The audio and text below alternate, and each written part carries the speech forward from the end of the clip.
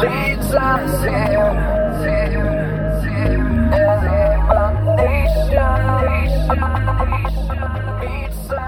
So here's the deal. Today is a weird one, and that's the only way I can describe it.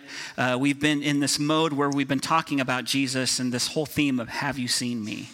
And a couple weeks ago, I was starting to get this inkling that God wanted to do something different today. And the best way I can say it is I resisted that. And he said, no, this is really what you're going to do. And so we're going to wrap this thing up. Each week for the last month or so, we've taken a look at Jesus, right? And we're looking at him through the eyes of the people who saw him face to face, right? People who were around him, people who experienced life with him. And if you were here, you'll remember that first week, we kind of examined how Jesus revealed himself through healing, right? And so you had the idea that these others would kind of see what his ministry was about to unfold to be like and what he was about. And so you had the two blind men, and then he opened their eyes, he physically healed them, but then we also had sort of this twist where he also opens the eyes of one of his closest disciples, right? Figuratively, Peter, who all of a sudden Peter gets a better understanding of who Jesus was and who he was going to be and what he came to do even. And so our challenge, and as a part of that, was to remember that we are all people in need of Jesus, right? That's kind of what we talked about. And that revival, if we want God to change this planet, this earth, like all the things that we look around and we see that we like, that's not right. I don't like that. That's not the way things should be.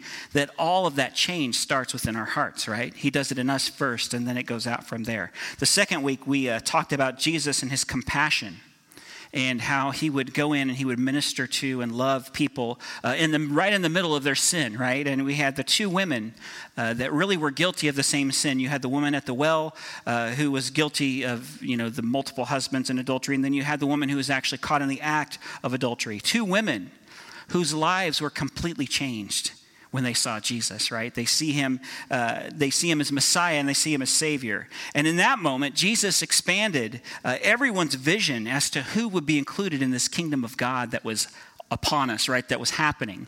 And really all Jesus was doing was just affirming something that had been said way, way back in the very beginning in the garden. But it was really cool. And so even more eyes were opened as to his purpose. And so then last week, of course, we celebrated Resurrection Sunday. Let me just say something very quick here that I don't have my notes. Easter continues, right? Resurrection Sunday continues every day forward from that moment. You guys get that, right? Like that life that Jesus brings, we don't just celebrate that one time a year, but we continue to celebrate that all the time. Like it's a big deal. It should be a part of our lives, and that's part of what we're going to talk about today in some way. But we were reminded, like by seeing Jesus, that he continues to reveal himself even to those who are closest to him, his disciples. It's sort of like this big unveiling of these things. And it actually reminds me of something, and I think all of us, is that no matter how close we are to Jesus, no matter how long we've been following him, no matter how much we might know about him, there's always more to discover about Jesus.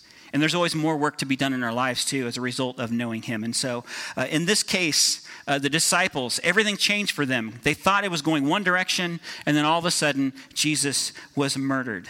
Things did not go the way that they expected with his kingdom. And then they'd been on this roller coaster ride already, these high highs and these low lows. And then you have this thing where the brakes are slammed on and they think everything is done. It's all lost. We are done. We might as well go back to the things that we used to do because Jesus is gone and this whole thing's over. And then all of a sudden Jesus shows up in the room. Like, I don't know how he did that, if he phased through or whatever that was, but he shows up. And right in the midst of their doubts, he's there. And he's there to bring them peace. And the question was, how will we respond when we see Jesus in that way? When he asks us, who am I going to be in your life?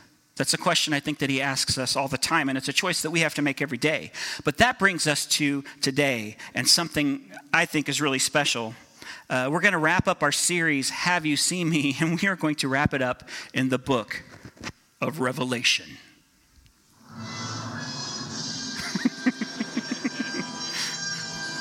No, not like that. So if that statement like, oh, Pastor Bill just said Revelation, it's on. Like, I'm ready to do this. If that makes you like really happy and you're excited and salivating, well, good for you. If you're still trying to figure out what just happened and how this all don't have a response maybe to what's going on right now, that's actually even better. So just a few things about Revelation before we jump in here. It's simultaneously one of the most studied and the least understood books in the Bible. Modern readers like us find Revelation difficult. And I think it's because we fail to realize that this book is not addressed to necessarily this general broadcast readership throughout all time. It was written for a specific purpose, for a specific group of people.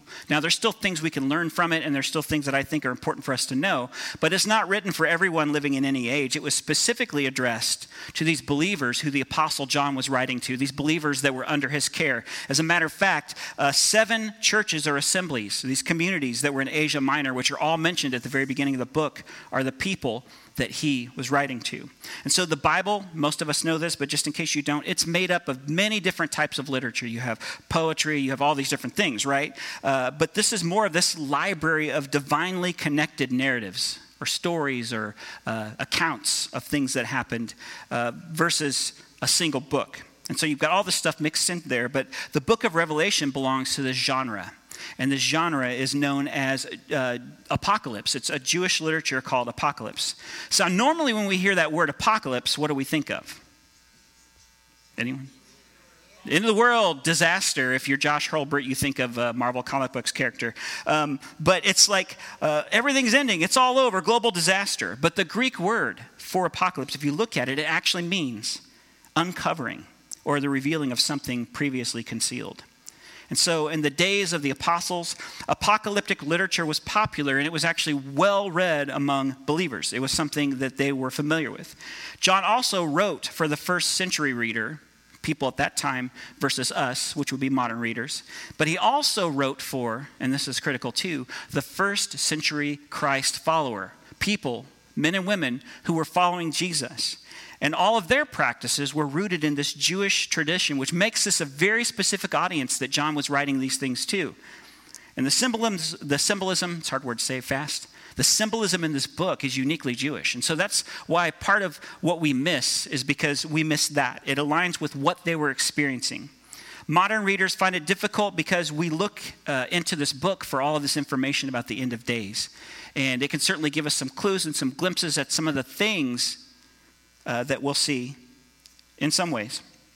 But the book of Revelation is not this sequential description of end times events, as at least that's how I grew up learning. That's not what it's about. It's actually more than that. It's not a code either. It's not something that we have to decipher to figure out what's going to happen. And what it is this. The book of Revelation is not a book of chaos, okay? Because that's how it's been presented. It's actually a book of hope. And that's really what I want to talk about today. And you're like, well, what's that all about? A book of hope? How does that, it doesn't seem very hopeful. Some really weird, creepy things are happening in Revelation, and that's true. But Revelation does give us something. It gives us a glimpse of Jesus that I believe everyone needs to see, because it's this picture of Jesus that helps us unlock the hope that we need in our lives and claim it for ourselves. And let me just tell you right now in this room, things that I know of and then probably a bunch that I don't. There's some hard, heavy stuff going on. Really hard things in all of our lives. And so we have this book and this way to see Jesus that I think can bring hope in the midst of those things. Apocalyptic literature, the purpose was to show mortals like us, right? Mortals, we are not eternal people. We have a finite life. They were designed so that we could see as people that things on earth may seem hard, they may seem terribly unjust. In fact, we might see the righteous suffering and the wicked prospering, which we do all the time. But what this book was designed to do was to show us that, listen, it's not always going to be this way. A day is coming when God will settle the score, and all people will learn that the way that we live this life matters in the next. The way that we love people, the way that we walk out the faith that we have, the way that we support our brothers and sisters, all of these things that may not seem like they matter at the time, or times when we're struggling, we're like, man, I just want to give up on this thing. This seems a whole lot easier.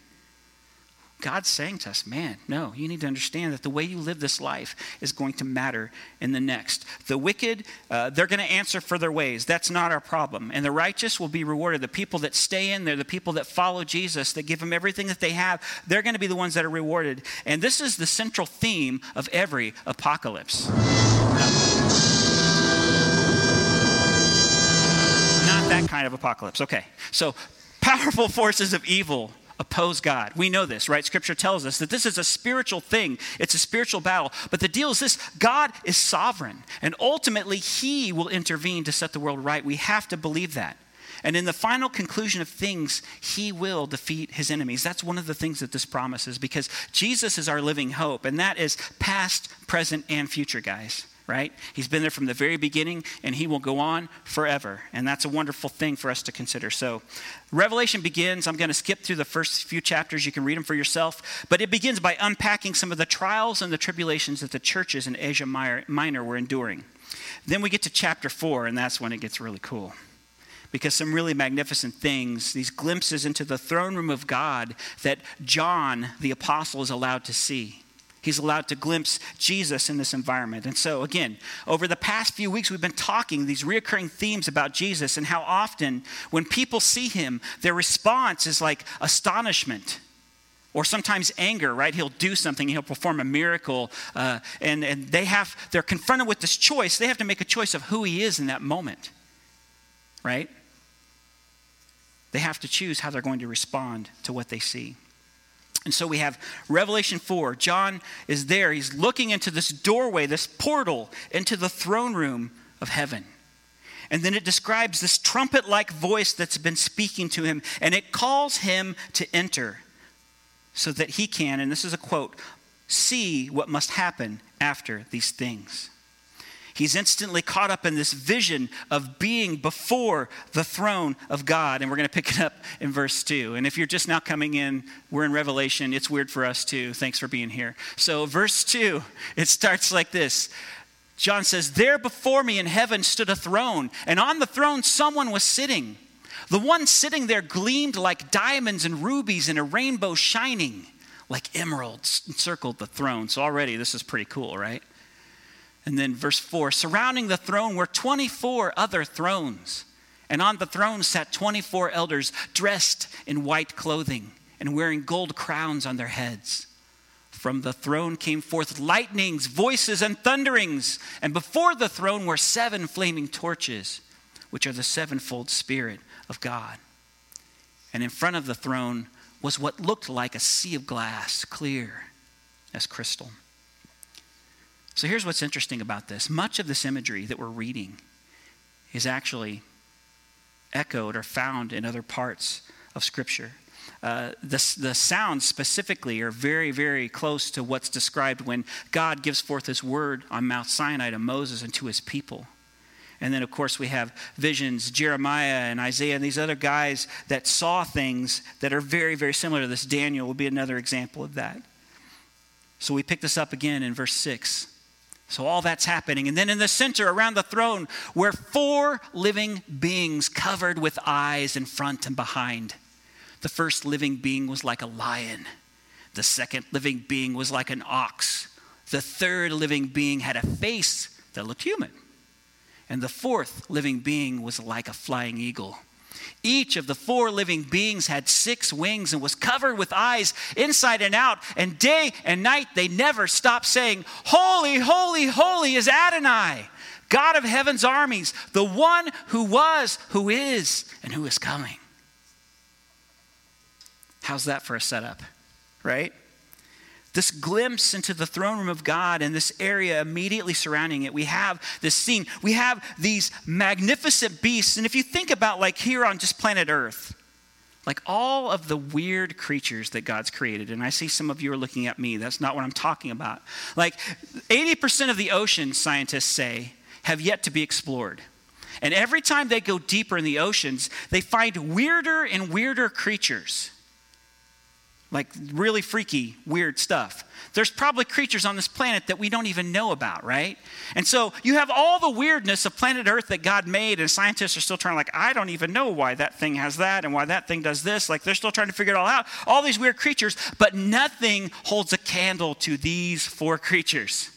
These giant creatures, whatever they are, one with the face of a lion and one with an ox face and one with a human face and one with an eagle. Each has 6 wings. They're covered in eyes, guys.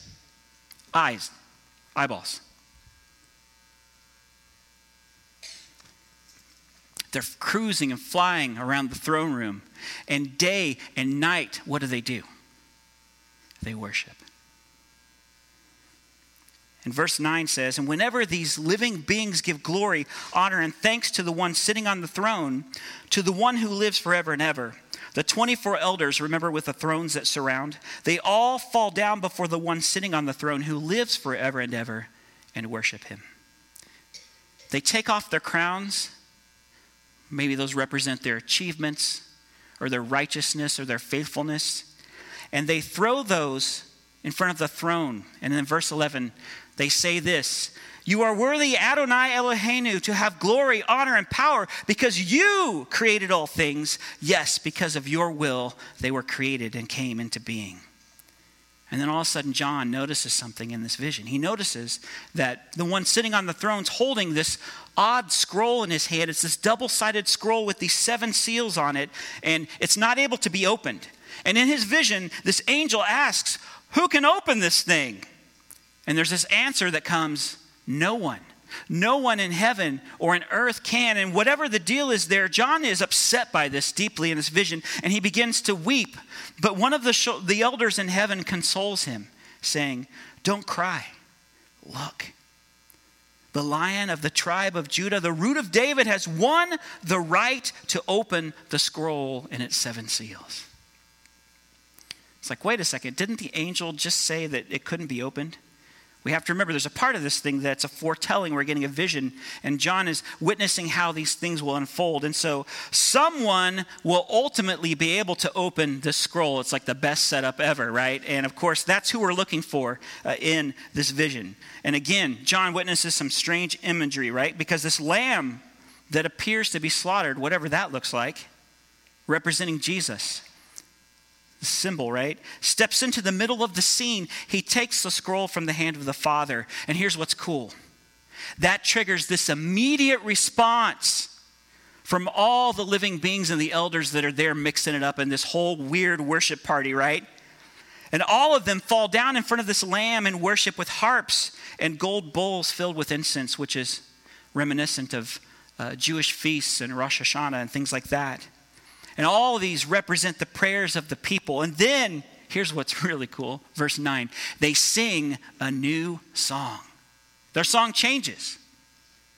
And it says, worthy are you to take the scroll and to open its seals, for you were slain, and by your blood you ransomed people for God from every tribe and every language and people and nation.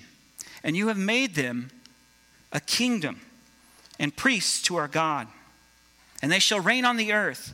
And then John says, and then I looked and I heard the sound around the throne and the living creatures and the elders and the voice of many angels numbering myriads of myriads and thousands of thousands. Like, that's out of control. Think about, we don't even know. I mean, this all the way distant gal, we have no idea what's out there. And all of these creatures are singing, straight up singing. And they sing this with a loud voice. Worthy is the Lamb who was slain to receive power and wealth and wisdom and might and honor and glory and blessing. Are you getting excited at all about this?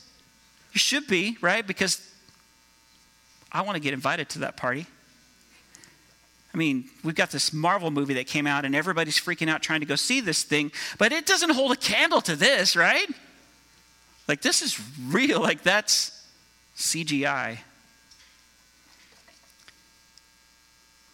But here's the thing. I keep going back to those giant creatures, right? Some of the the most powerful and fearsome creatures that God created for himself, he created specifically to cruise around his throne, like to be there with him. And he covers them in all of these eyeballs And you're like, well, what is that about? And I just keep going back to this thought that there these creatures are, and you have all through the Bible people who could not look upon the Lord, right? Moses couldn't. If you looked upon God, you would die because of his righteousness and his glory. You have these creatures covered in eyes that are able to take in the maximum glory of God.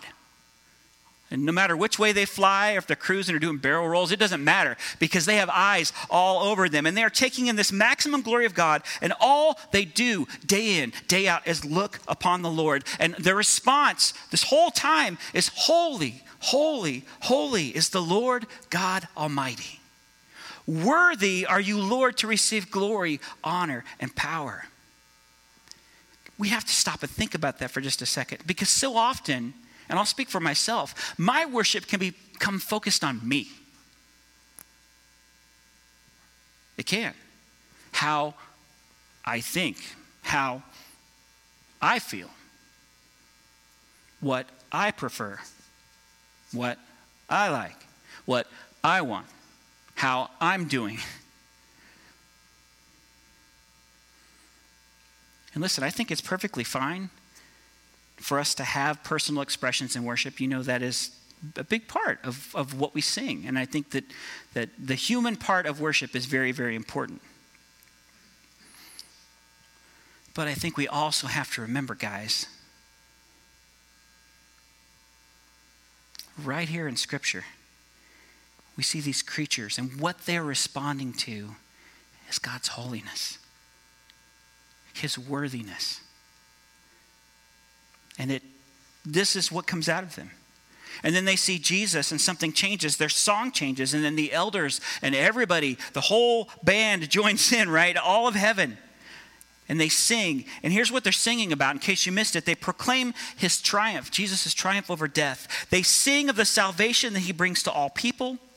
And they inaugurate God's coming kingdom. They declare that the people ransomed by Jesus, they are now kings and queens, and they are priests.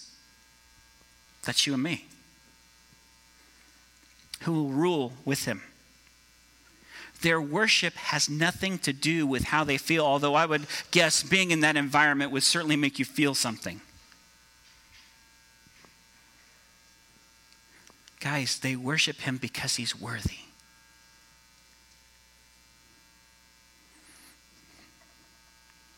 Worthy to receive power, riches, wisdom, strength, honor, glory, and praise. And then finally, in Revelation 5:13, this is what happens. And I heard every creature in heaven and on earth and under the sea and on the sea, under the sea, right? Like all those creatures. Sebastian's down there, and he's singing too. Like every one of them, no matter what is down there, they're singing to God. But check this out. Under the earth too. Do you see that? What, worms? What are we talking about here? This is blowing my mind. So every creature in heaven and earth and under the earth and on the sea, everything in them singing, saying, to the one who sits on the throne and to the Lamb belong praise and honor and glory and power forever and ever, right? I don't know what worms sound like. And then after all that, we've got our big, giant these 6-winged beings, these freaky, terrifying things. And the 4 living beings said, Amen, which means so be it, or yes. And then the elders yet again fell down and worshiped. Every creature, guys, every inhabitant of the realm where Adonai sits on his throne, every creature in our space down here, terra firma, right? And then whatever exists out beyond the stars, because there may be creatures, we don't know. Everything, heaven and earth, it's all singing, it's all worshiping God the Father, and of course his Son, Jesus. And in this moment, Jesus is revealed as the victorious Redeemer, worthy of honor and power and glory. He's our living hope. And so when we see him in this way, guys, and I hope that you do,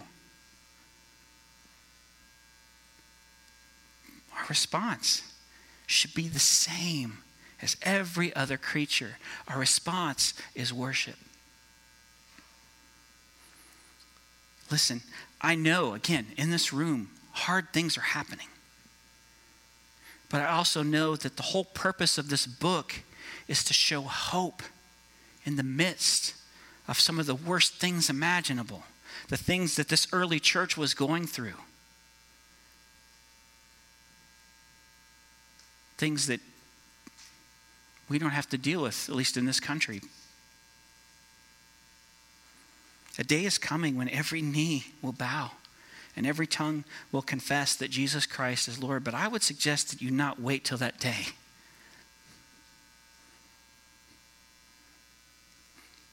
And listen, I don't think that day is going to be people being forced to do that either, because I think sometimes we get this vision that it's going to be, okay, well, this moment, everybody's going to be forced to do this because God is God, right? No. I think they're going to see his worthiness, and it's going to be an involuntary response. I think everybody's going to be like, whoa, how did I miss this? If they have a response. Jesus steps into view as the only one worthy because he did what no other could do. His life, his death, his resurrection. Those things bought our freedom and gave us access to this throne room of God, right? That's the entrance fee. That's the portal that John looks through. That's the invitation that the angel gives him to come in. It's all because of Jesus. So Jesus asks us today, have you seen me? Yeah, love on display, absolutely. A righteous Redeemer who made a way for you to come to the Father. How often do we think about that? How about a living hope in the midst of whatever you've got going on?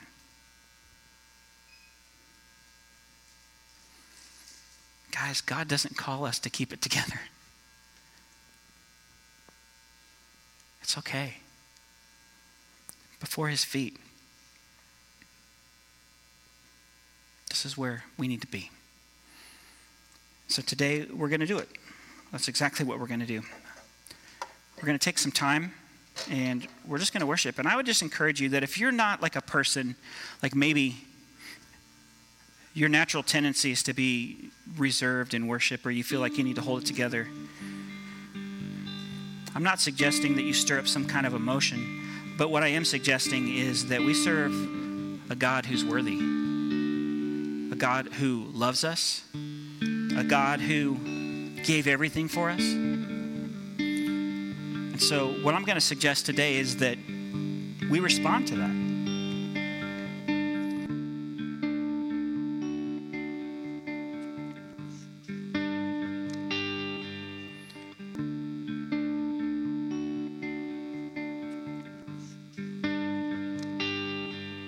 Father God, I thank you for all the precious people in this room and the others of our community that are with us today, God.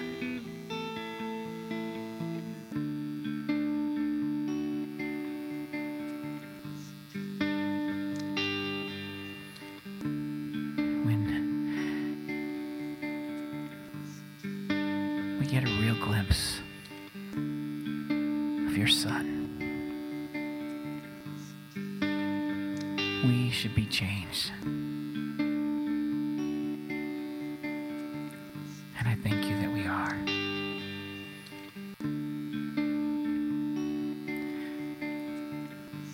Father, we know that it's your love. You talked about it throughout your word, and our Messiah talked about it and said, listen, this, if you love the Father with everything that you have, if you're loving all of the people that he surrounded you with in your world, if you're doing those things, everything else falls under that umbrella. God, I pray that you break down our hearts, the hardness that we can so easily allow to happen because of this world and the difficulty navigating it and living in it. I just pray, God, that we as your people always have soft, pliable hearts, people that are looking to love others, people that are looking to step into situations and be you. But God, those things only happen when we look at your Son and he transforms us. Those are not natural ways for us to behave.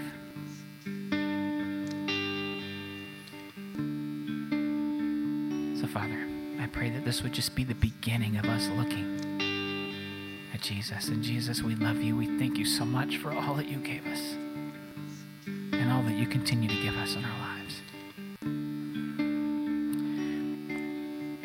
And we pray that the worship of our lives would be honor and glory to you until that day when we will see you face to face. And what an amazing day that will be.